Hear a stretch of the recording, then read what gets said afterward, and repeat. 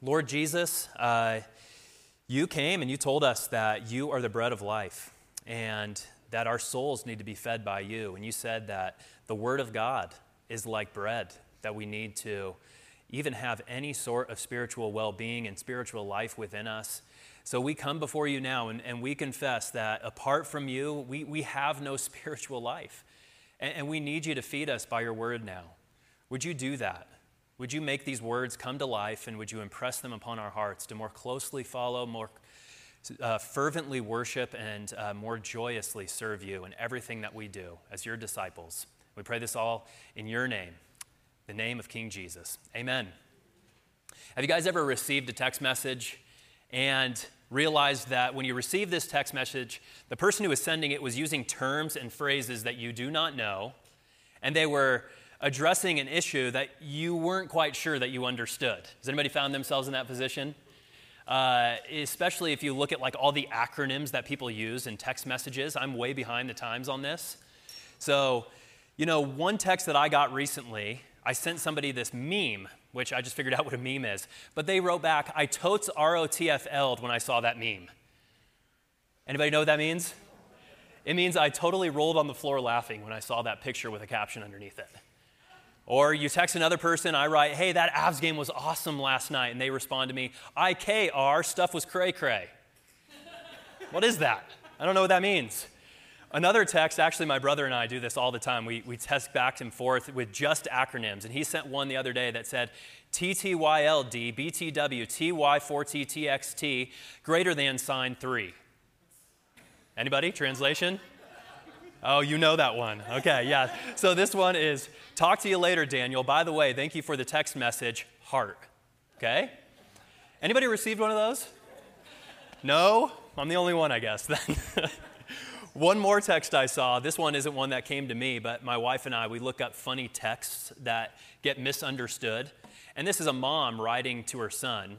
And she writes, Aunt Betty passed away last night, LOL. And the son writes back, Mom, how is that funny? The mom said, it's not funny at all, son. Mom, LOL means laugh out loud. Mom responds, oh no, I sent that to everyone. I thought it meant lots of love. So obvious miscommunication, right? If you read Romans chapter 14 and you read it for a first time and you never really know the context of what's going on, that's what it can kind of seem like. There's a lot of terms being used, phrases that you don't quite know, and it's addressing this issue that you're not sure you really understand. So as to give us a framework of understanding Romans 14 before we dive right in, I think a modern example can kind of frame this section for us before we dive in. Christianity Today, in their March issue, recently just had extensive coverage on this new phenomenon that's taking place in the church today, and it's taking hold in evangelical churches especially, and they have a term for it. It's called deconstruction. And deconstruction is this phenomenon taking hold, and it means it's most common among millennials and Gen Z evangelical Christians, and this is what they write about deconstruction. They say, for some people, deconstructing faith means losing their faith altogether, becoming atheists, agnostics, or spiritual but not religious. For others, deconstructing means believing in Jesus but struggling with how their religious institutions have failed them. But then they go on to say, but there's a third category, and they say this applies to anybody who's deconstructing. There's this third category that's common to everyone, and that's that deconstructing is an attempt to keep an ongoing commitment to Orthodox Christianity, but without the cultural baggage associated with the label evangelicalism. And I think one lady put it well. She was interviewed throughout the pieces in Christianity Today. Her name was Kristen Sanders. And she wrote, those who identify as actively deconstructing their faith are in a difficult struggle to correct or deepen naive Christian belief. They're horrified by the idolatries of passive cultural Christianity.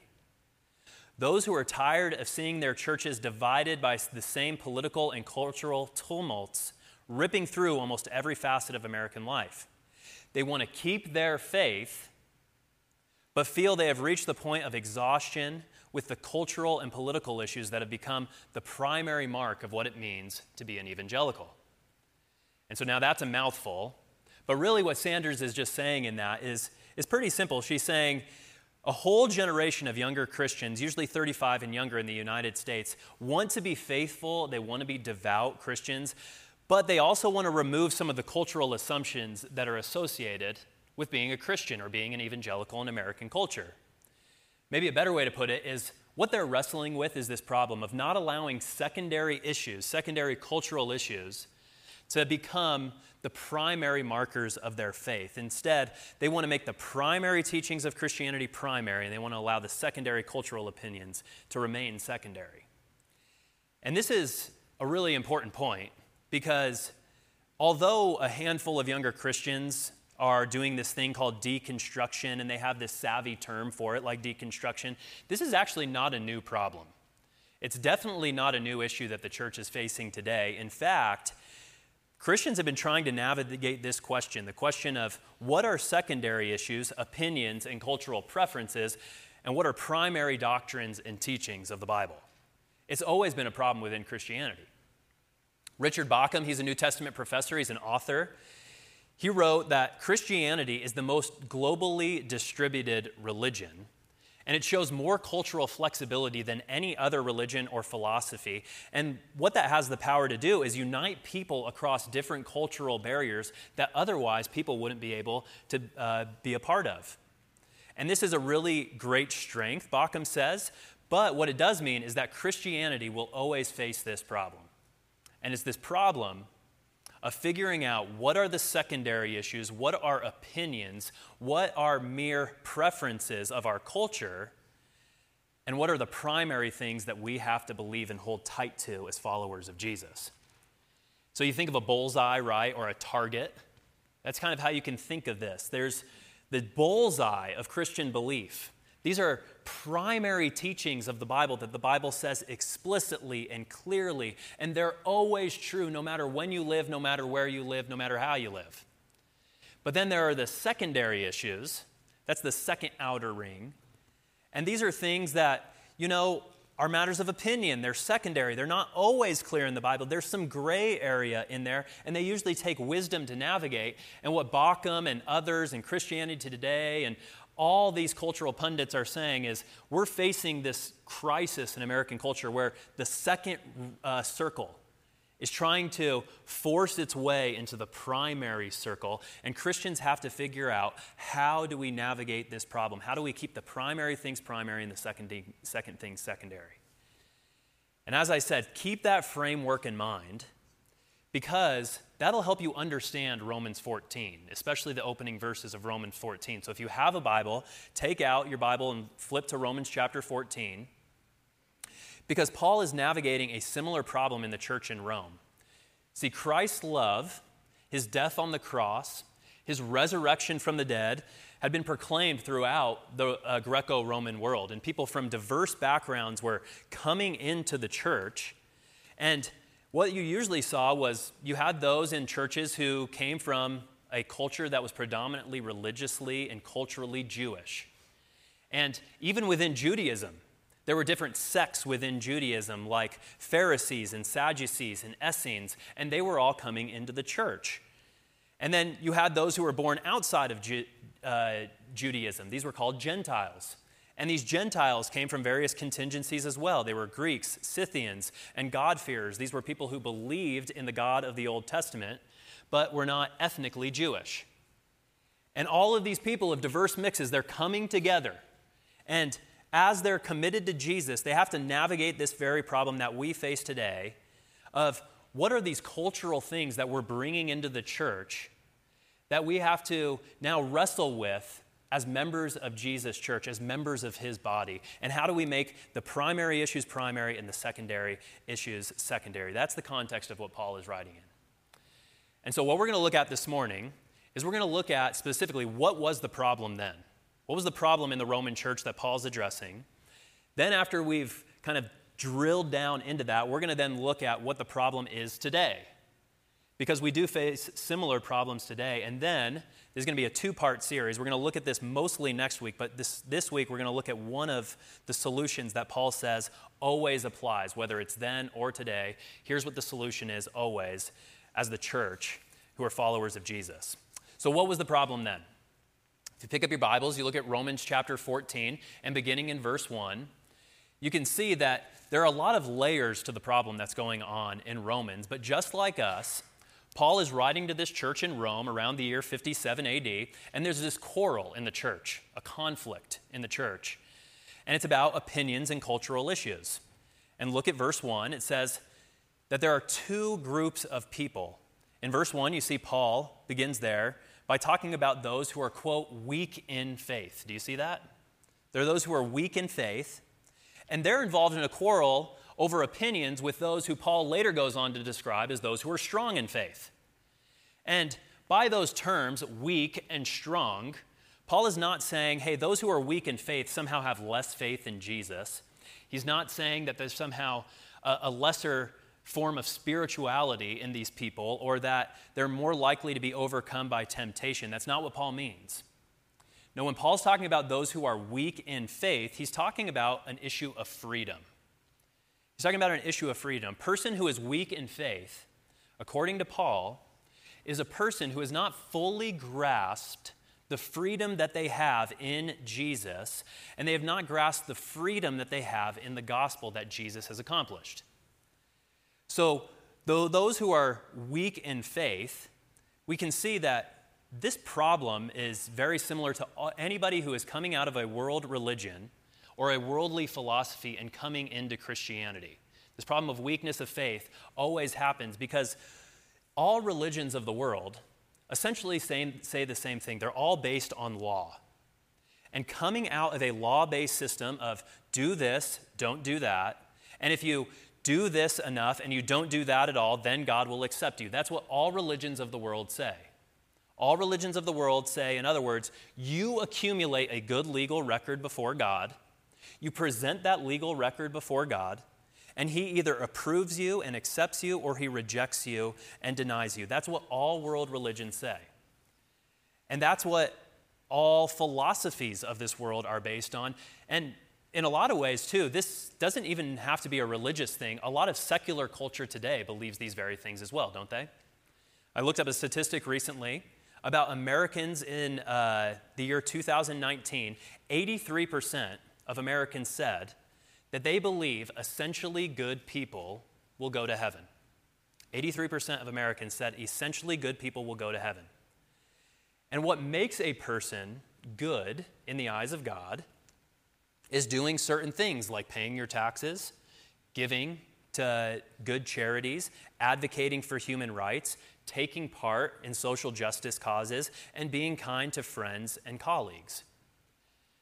And you see there, right, assumed even in secularism, is this idea that at the end of the day, we do good things, we do certain things and don't do certain things, and if we do those well enough, we can present a legal record to God and he will accept us. So religion and secularism are really bedfellows, aren't they? Christianity says something different. Christianity, the gospel, says that Jesus has accumulated a good record. Jesus has fulfilled all of God's legal demands. Not only did he perfectly keep the 10 commandments of God, he also died the death and the penalty for all of our legal infractions against God. And because Jesus has accumulated this good record, he gives that perfect legal record to us freely as a gift of grace, and we simply receive it by faith. So you can see there's a world of difference, right, between the freedom that we have in Jesus and legal religion and legal secularism that says you do good and God accepts you. Do you see the difference there?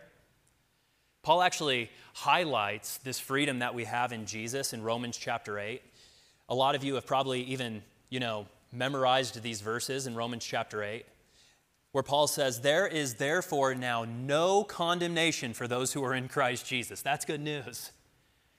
And he says, for the law of the Spirit of life has set you free in Christ Jesus from the law of sin and death. That is the freedom we have in Jesus, that no law-based system can make us righteous or make us good in God's sight.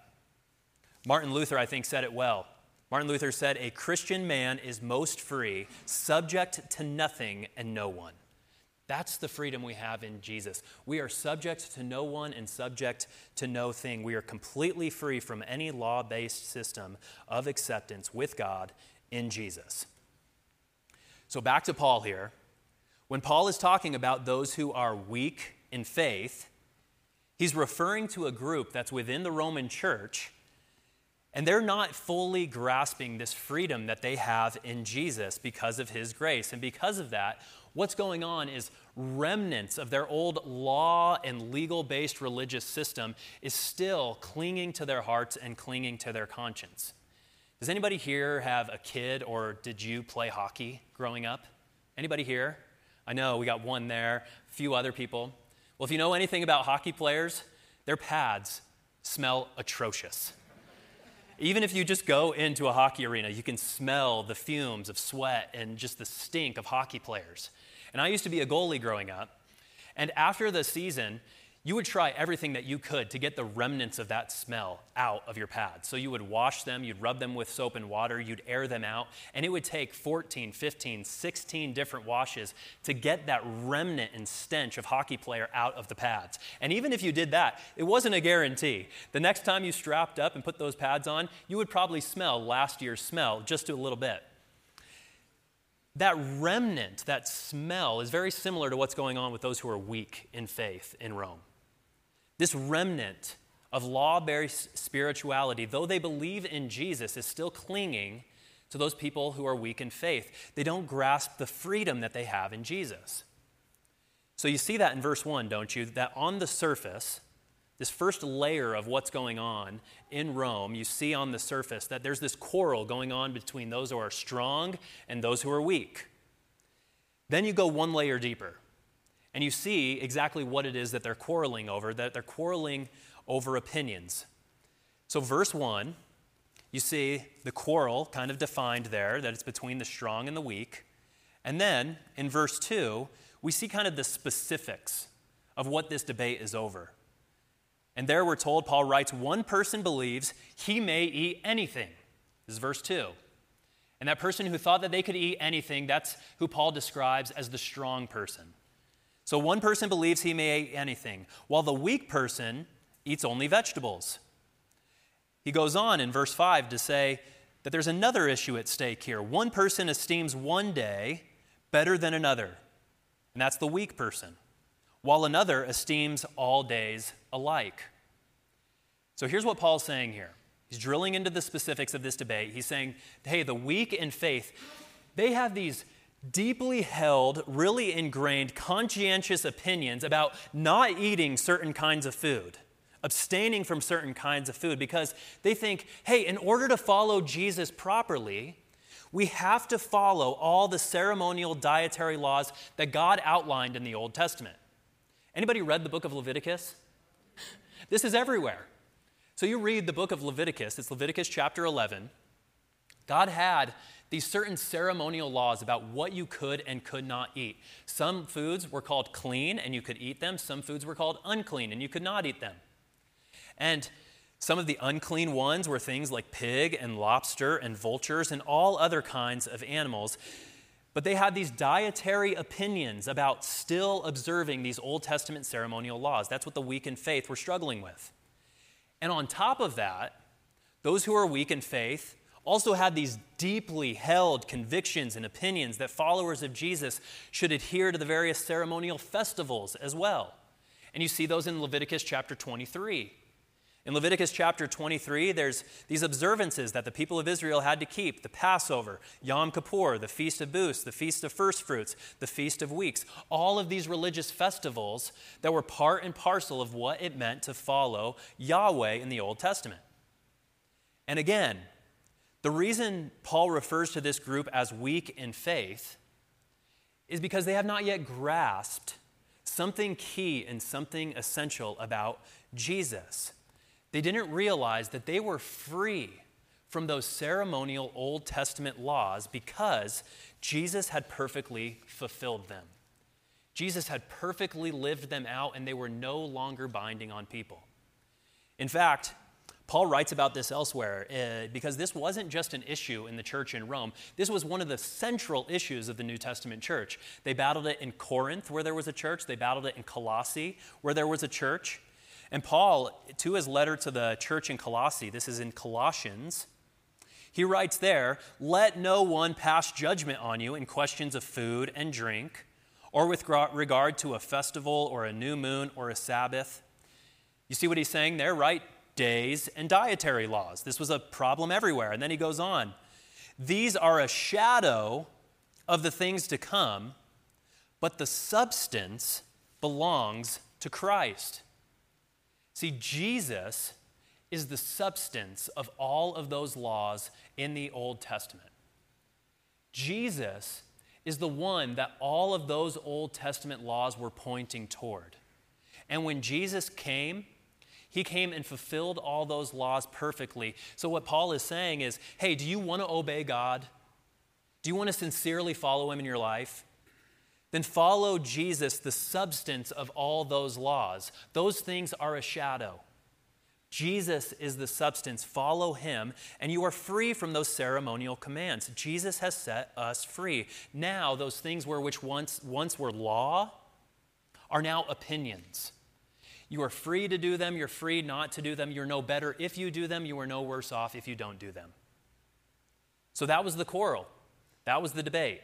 Everybody following? So you have the first layer, this quarrel between the strong and the weak. The second layer, which you get into the specifics, the strong are saying, Jesus has set us free, bring on the barbecue. And you have the weak who are saying, no, I can't do that. I can't do that yet. It doesn't seem right. But Paul goes one layer deeper. And Paul says, here's really the root of this problem that's going on in Rome. And you see this in verse 3. Remember, Paul in verse 1 had said that our attitude should be one of welcoming one another in the faith. That strong and weak are to welcome one another, but you see in verse 3 that isn't happening. In fact, this is a debate that actually went back some 10 years before Paul was writing. In the year 49 AD, there was an emperor, the Roman Empire, and this debate was going on in Rome to such an extent that Claudius, who was the Roman emperor at the time, actually expelled all Jewish Christians from Rome for a time because this debate had gotten so contentious that he had to actually push it out of the city in order that he could bring some semblance of peace. And you can see that there's really a root attitude problem between the strong and the weak. And you can see that beginning in verse 2. Paul says one person believes he may eat anything, while the other person only eats vegetables. And then he says, let not the one who eats, that's the weak or the strong person, despise the one who abstains. And let not the one who abstains, that's the weak person, pass judgment on the one who eats, for God has welcomed him. So here's the strong. And they're saying, we really despise those weak people. There's this issue and this attitude of contempt that's rising up in their heart. They're saying things like, oh my goodness, why are you being so scrupulous about your faith? They're saying things like, why are you worried about such tedious little things like eating blood or eating lobster or eating a vulture? I don't know why anybody would eat a vulture anyway, but you seem so graceless, so legalistic. Like, why don't you just get it? We're free in Jesus. Don't you get grace? You kind of heard people with that same mentality? Paul's saying that attitude of despising a weak person because you think, man, you're just being so ridiculous. This was prevalent not only in the Church of Rome, but it was prevalent throughout the Roman Greco world. And you can imagine, right, that resentment toward weak people could really boil over to say things like, I never, ever get to do what I want around those people, those weak Christians that don't understand grace. I can't go to Red Lobster anymore because they're just going to be offended. All I want to eat is the butter rolls, but they say even if I'm next to lobster, I can't even have it. Why should I forfeit Red Lobster and pulled pork just because that person doesn't understand grace? They don't understand the Bible. Don't these people understand who Jesus is? That's the strong, and they're despising the weak. The weak, though, their attitude's no better. The weak, they have an attitude of self-righteousness, this air of superiority about them, and they judge the strong person. They say things like, they aren't really committed to Jesus.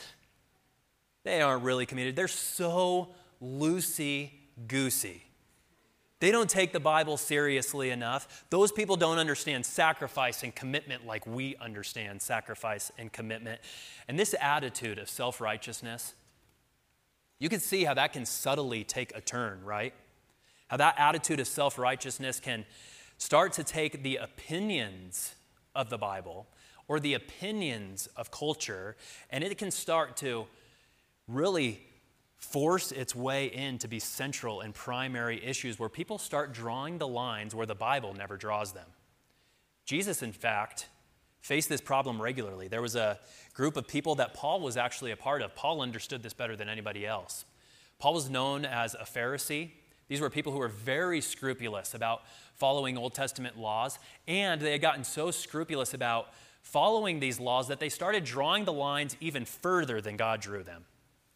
So God said, hey, some foods are clean, some foods are unclean. Well, they said, well, you never know if a certain food is truly clean, so what we'll do is we'll wash our hands a certain way ceremonially, and that'll make sure that even if we unintentionally eat an unclean food, by our washing, we'll make it clean.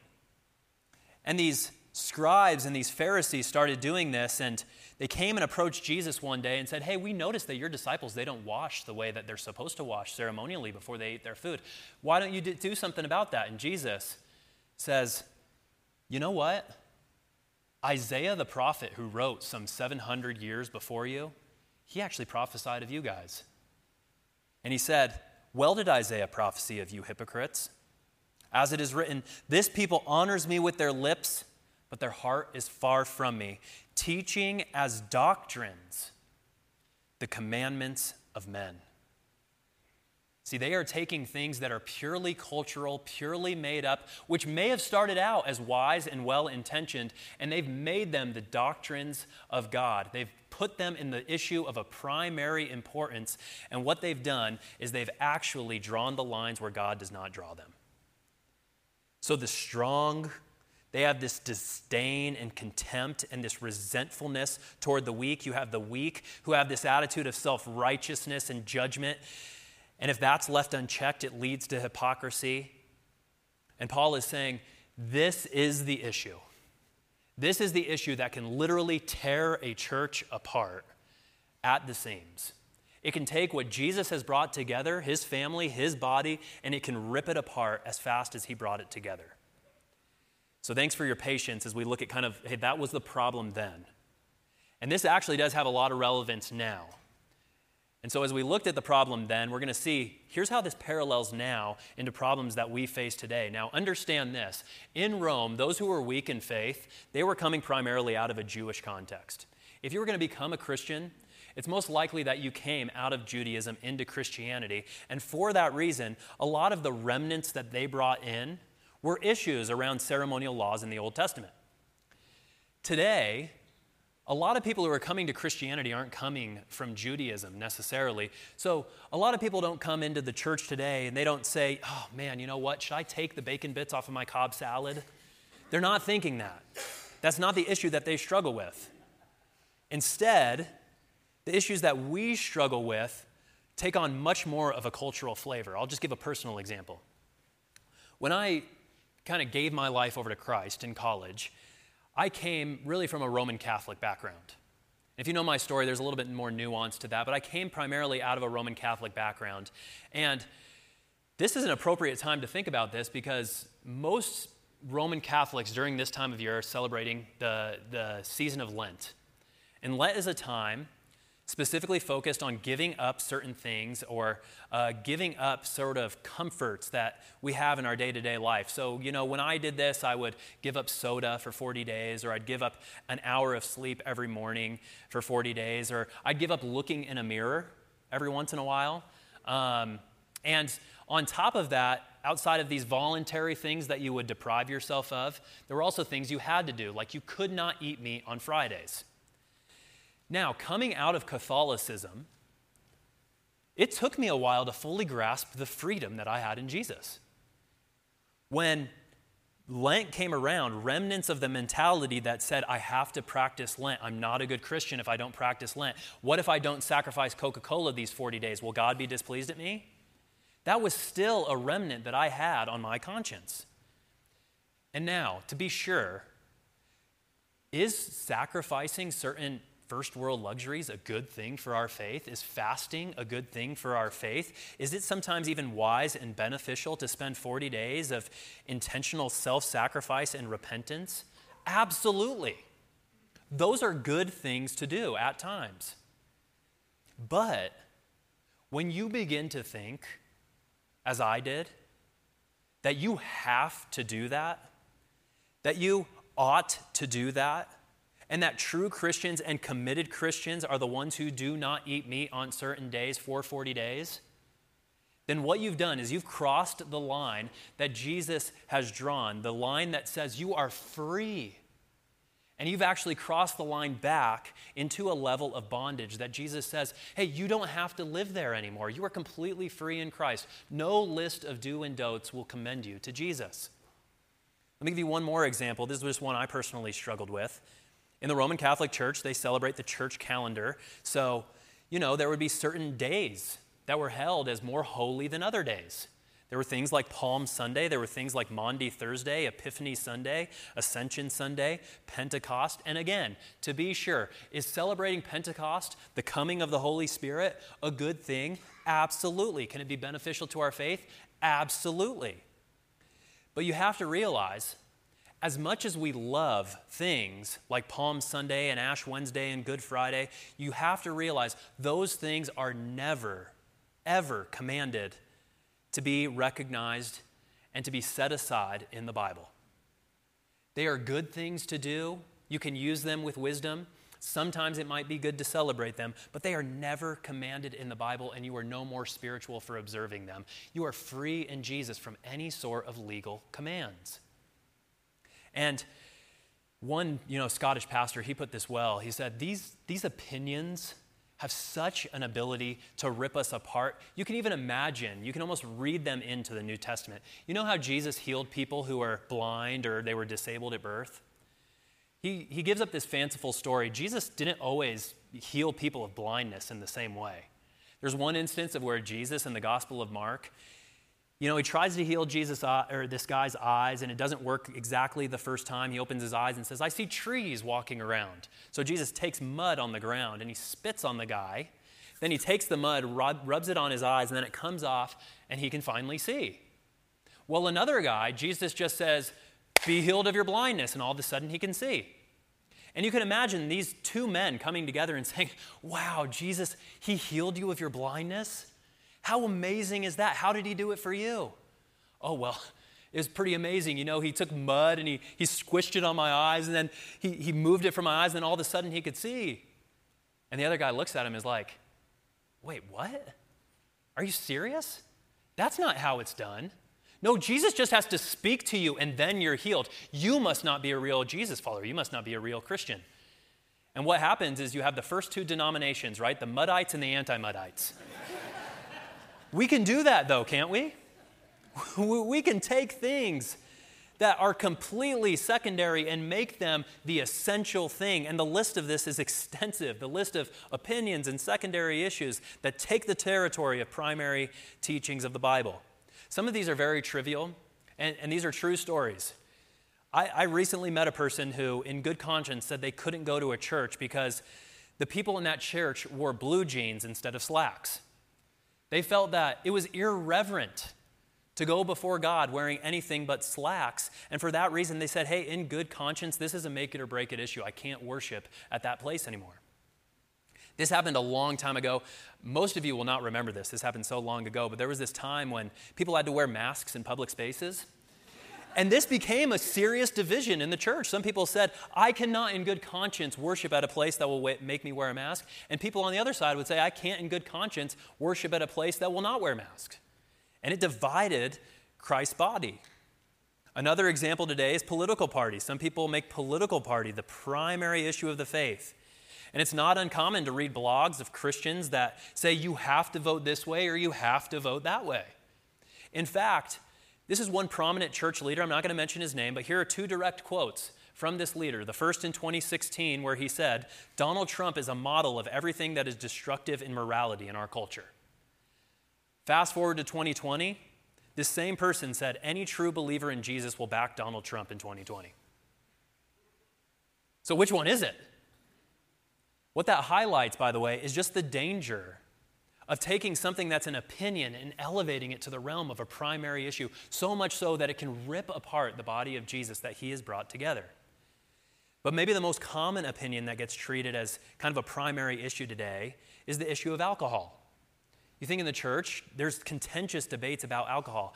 You know, the Bible, when it mentions alcohol, it's always treated as a gift of God. The Bible mentions that Jesus drank wine. That's Matthew 15:11 and Luke chapter 7, verses 33 through 35.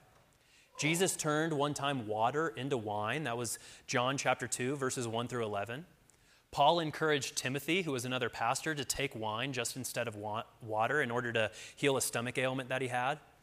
The book of Proverbs, a book of wisdom, speaks about wine as a blessing from God that overflows out of vats into God's people. That's Proverbs chapter 3, verses 9 through 10. Heaven is described in Isaiah chapter 25 as a banquet and a feast where wonderfully aged wine will be shared by all people who walk into Jesus' kingdom. Jesus, even during the Lord's Supper, his last supper that he had with people, gave communion wine as a way to represent his blood shed for the forgiveness of our sins. And now many will say, and they'll say this rightly, by the way, that the Bible condemns drunkenness. And it does. The Bible condemns all form of drunkenness, and alcohol also has a profound power, you see this throughout the Bible as well, to destroy lives, to destroy people's homes if it is not used responsibly, and I agree with all of those points. In fact, I come from a family that really struggles with alcoholism. I've seen how it can absolutely destroy individuals and families. I've actually even seen one of my good friends, his name was Chase Miller, I've shared this before, but at 16, he entered a car with a man who was drunk, and he lost his life at the age of 16. So many will say, hey, because alcohol is so destructive and so prone to abuse, Christians should just simply not partake of it. We should avoid it. It hurts our witness to the community, and they view it as a make or break issue, and it's treated of primary importance. And again, I deeply sympathize with that. I really do. I really do. But we do have to be careful not to make hard and fast rules just because a gift of God can be abused. Can alcohol lead to drunkenness? Can it be abused? Can it tear apart families? Absolutely. In fact, I confess that I have abused alcohol at times. I know it's hard to believe, right? But that can be said of almost any good gift that God gives us. God gives us the gift of money. And money can lead to greed and envy and covetousness and lead to people doing things and otherwise in their right mind they would never think of doing. But we do not say as Christians, you know what, Christians cannot make money. We never say that. Or sex. Sex is another prime example. This is a good gift given by God. And sex can be abused in so many ways, even in marriage, but no Christian, at least I've never heard of any Christian say, Christians cannot have sex. In fact, I would argue that sex and money are equally destructive as alcohol when it comes to families and individuals. So we have to be careful. We have to be careful because the fact of the matter is the Bible does not prohibit the use of alcohol. So we have to be reminded over and over. Do we have to be wise with it? Absolutely. Do we have to avoid certain uses of it? Absolutely. But as Christians, we're free to enjoy it as a gift of God responsibly, just as we enjoy all other gifts of God.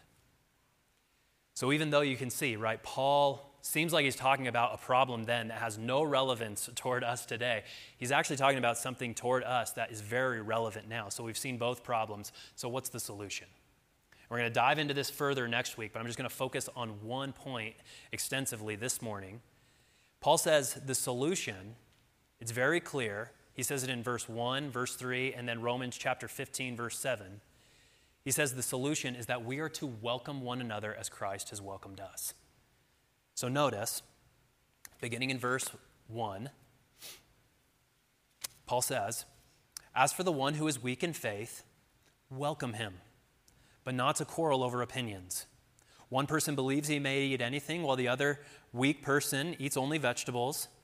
Let not the one who eats despise the one who abstains, and let not the one who abstains pass judgment on the one who eats, for God has welcomed him."